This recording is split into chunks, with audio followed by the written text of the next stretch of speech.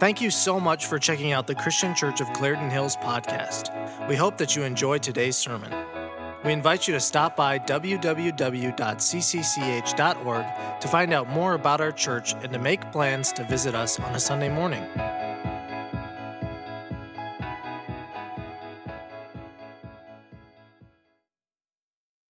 Jesus, he is hope fulfilled.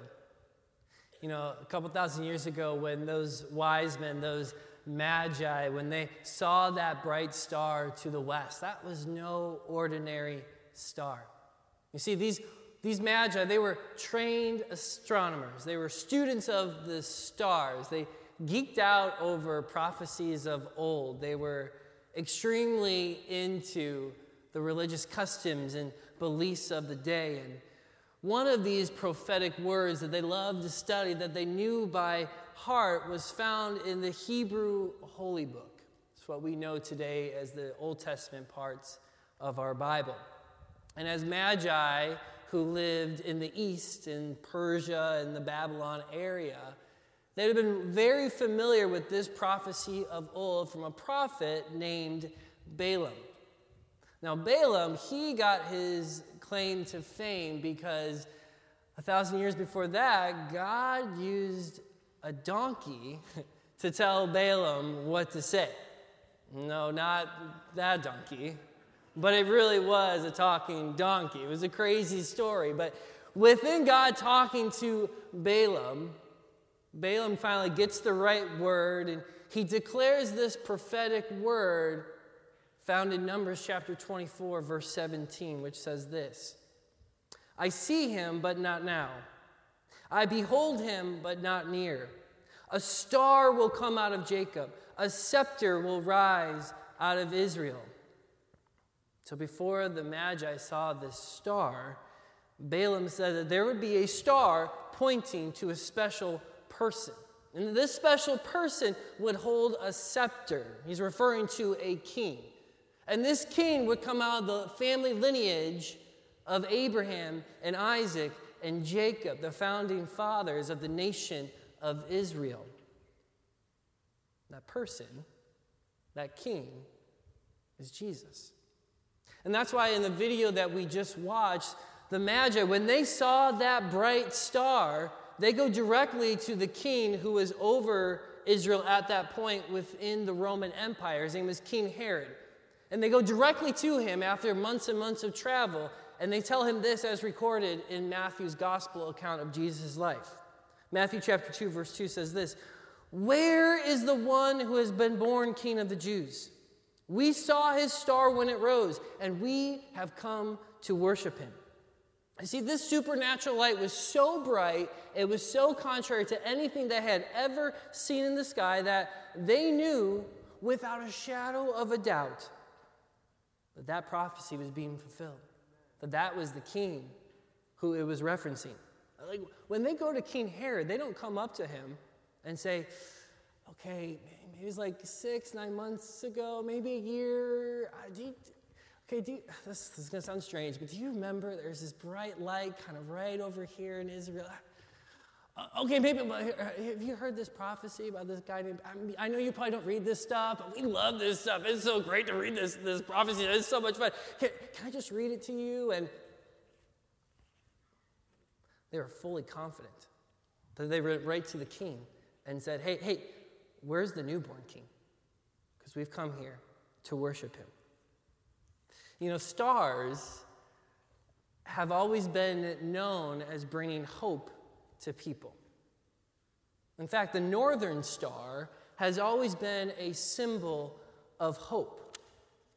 If you read anything about U.S. history, you may know that as slaves escaped slavery from the south and traveled to the north, they looked to the northern star to direct them forward as they traveled on those long, cold, lonely nights in the Underground Railroad.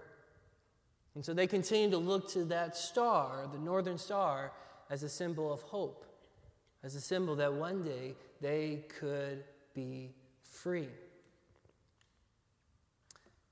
For many of us here in the Chicago suburbs, this will be the only star that we see for the next 7 days.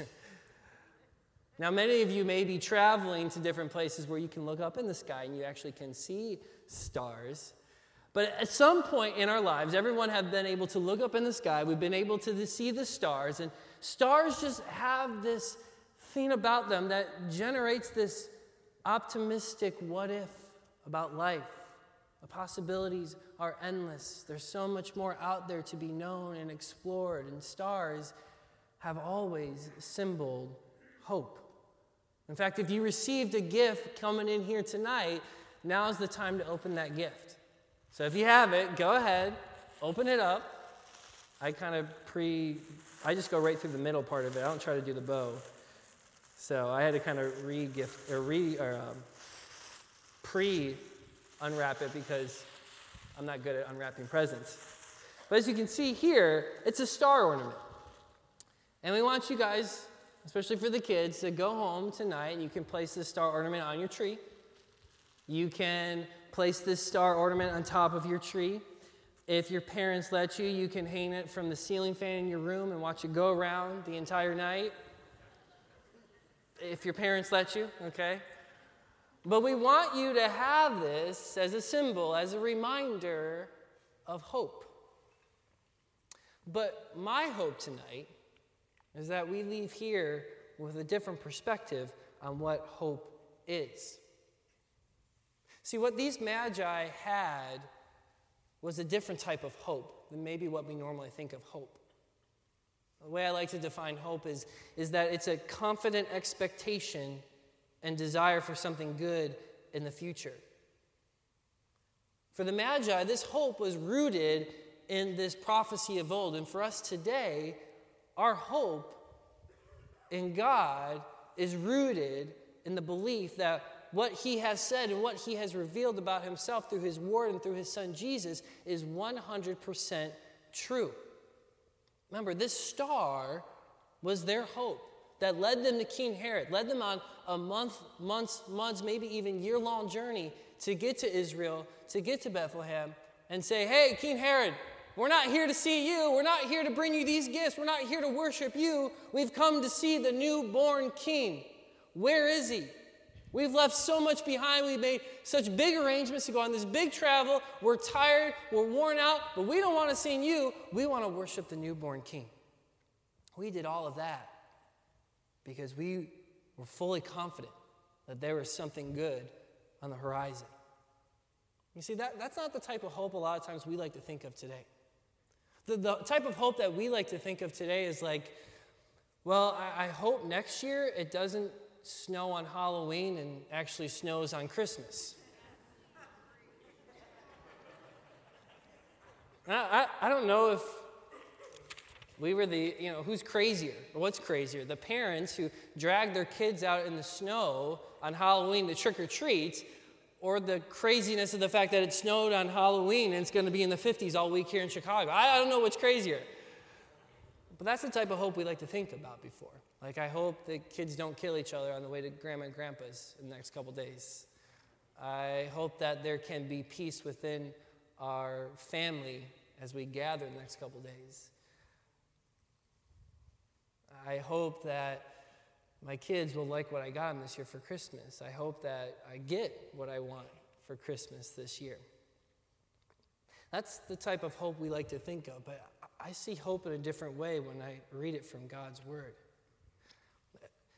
Let me try to explain it this way. Kids in the room, students in the room, just a question for you. I don't want you to answer it like non-verbally by raising your hand or shaking your head up or down. I want you to do that because I don't want you to get in trouble. But how many of you tonight could go home and you could go to your Christmas tree and you could point to a present on the tree and say, this is whatever. Like, you know exactly what you're getting for Christmas this year. Don't raise your hand. Don't tell me yes or no. I don't want you to get in trouble. I don't want your parents to feel terrible and awful because they can't keep a secret from you anymore. All right, I'm getting the sense it's about 50-50. Some of you still raised your hand, even though you're not supposed to. You're not going to get those Christmas presents now. Just kidding. Now, I don't really know how many of you really know what's underneath your Christmas tree. But I do know that there is one girl who knows exactly what she's getting for Christmas, my daughter Nora. About 2 months ago, my wife Maria and I were running some errands. Grandma was watching the kids at home, and as parents of young kids, it's like a date, a couple hours running errands, right? So we're doing some shopping, and as we finish up our time, we stumble across this unicorn present. The daughter who is dressed up as a unicorn for trick-or-treating. She loves unicorns. And we think to ourselves, we got to get this present for her. She's going to love it. This is going to be the perfect gift for her for Christmas. We're high-fiving, we're patting ourselves on the back. I mean, Christmas shopping's like basically done for her because we got her the best gift she could ever want. And later that day, Grandma leaves, we get the kids in the car, we're going to go to the library.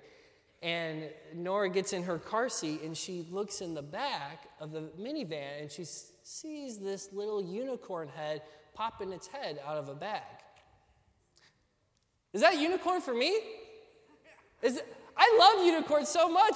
Oh, that unicorn present must be for me. Oh, thank you so much. Is that a Christmas present for me already? Oh, I can't believe it. I'm going to get a unicorn for Christmas. This is so great. Thank you, Mommy. Thank you, Daddy. And Maria and I just laugh and smile. Like, what are you supposed to do? Like, we forgot to hide the best present we've ever given our daughter. She's 4.5 years old, so that was 2 months ago. Maybe she would forget about it at some point. No, not at all. Time and time again over these last 2 months, she's reminded us that a couple mornings from now, she's going to unwrap that unicorn. That little glimpse of that little head has given her a confident expectation for something that's really good in her near future. She's 100% certain she's going to get that present. That's hope. It's the Magi.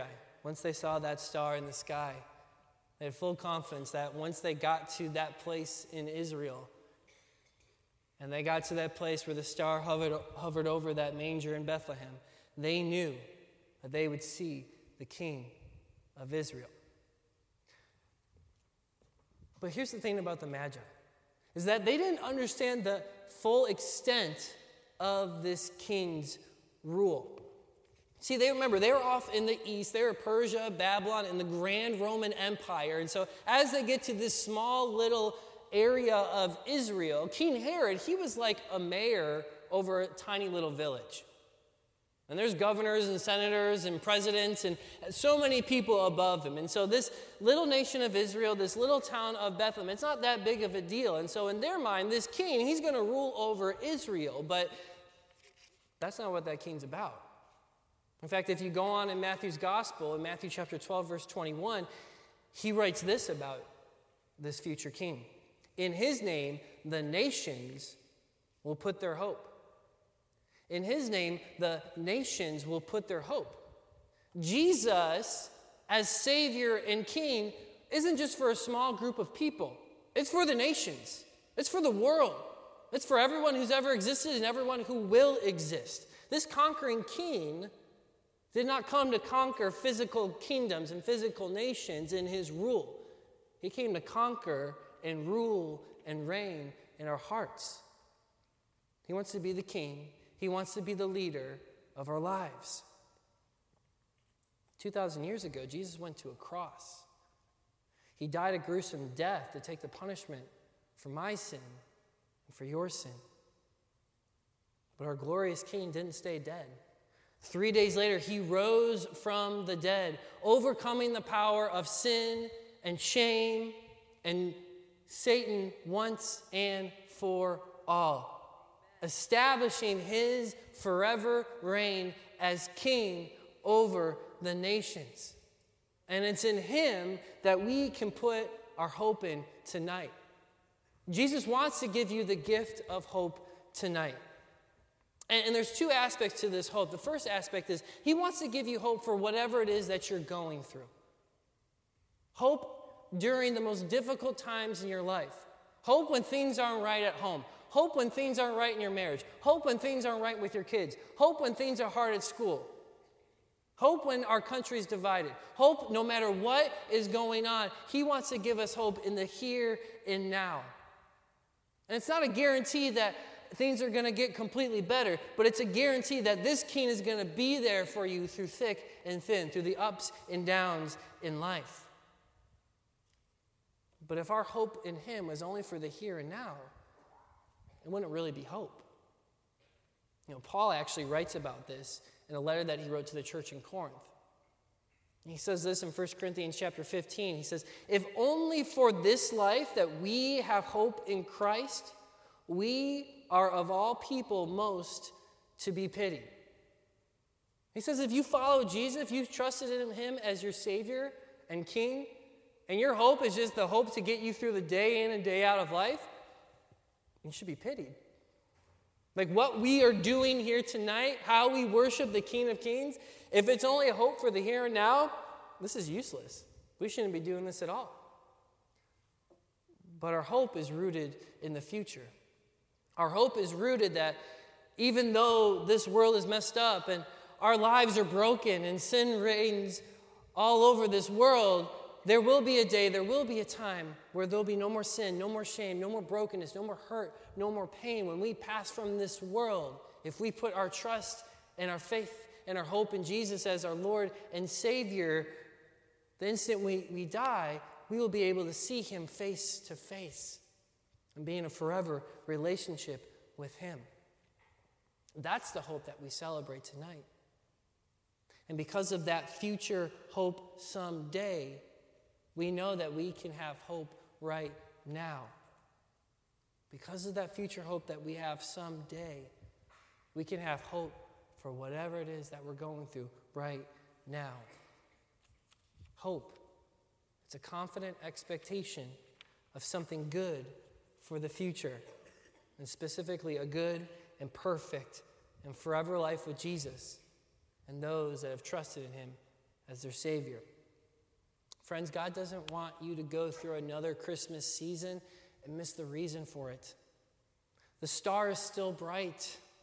The light has been revealed to us through his word and through his life, and it's clear that there is hope for you tonight.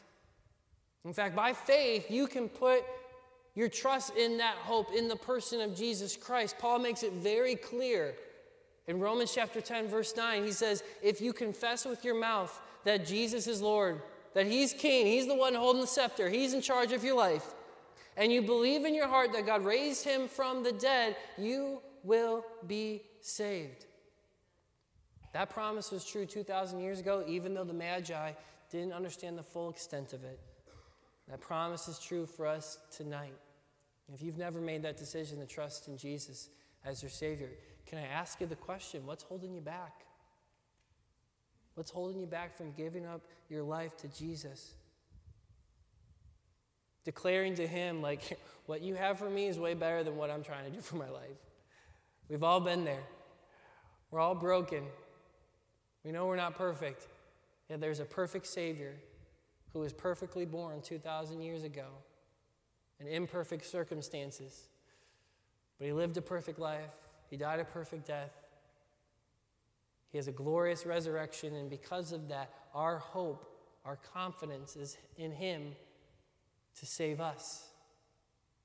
And so if you've never made that decision to trust in Jesus, Paul is very clear. You can confess that with your mouth, in your heart, in your mind, that Jesus is Lord, that he's in charge, and you can believe that he died and rose again with you. And the Bible says when you do that, you pass from death to life. You enter into a forever relationship with Jesus that starts right now and lasts into eternity. And for those of us that have made that decision tonight, or have already made that decision, and you're here tonight, our response needs to be the response of the Magi. It's to worship the King of Kings, to worship the Lord of Lords, to worship the only one that deserves it. And so right now we're going to have an opportunity again to declare how good and how amazing and how awesome our hope is. So before we do that, let's pray. Jesus, you are the only one deserving all praise, all honor, and all glory. And so we're going to give you that chance tonight, God, to hear us declare those praises once again. We don't deserve this, God, but you give us hope. And Lord, I pray for every person in here tonight, whatever it is that they're going through, God, that they could look to you for hope tonight, that they could experience hope tonight, that they could see that you are the perfect gift for them. We thank you, Jesus, for how much you love us and how much you care about us. And like the Magi, we worship you here tonight. And it's in your name that we pray these things, Jesus. Amen.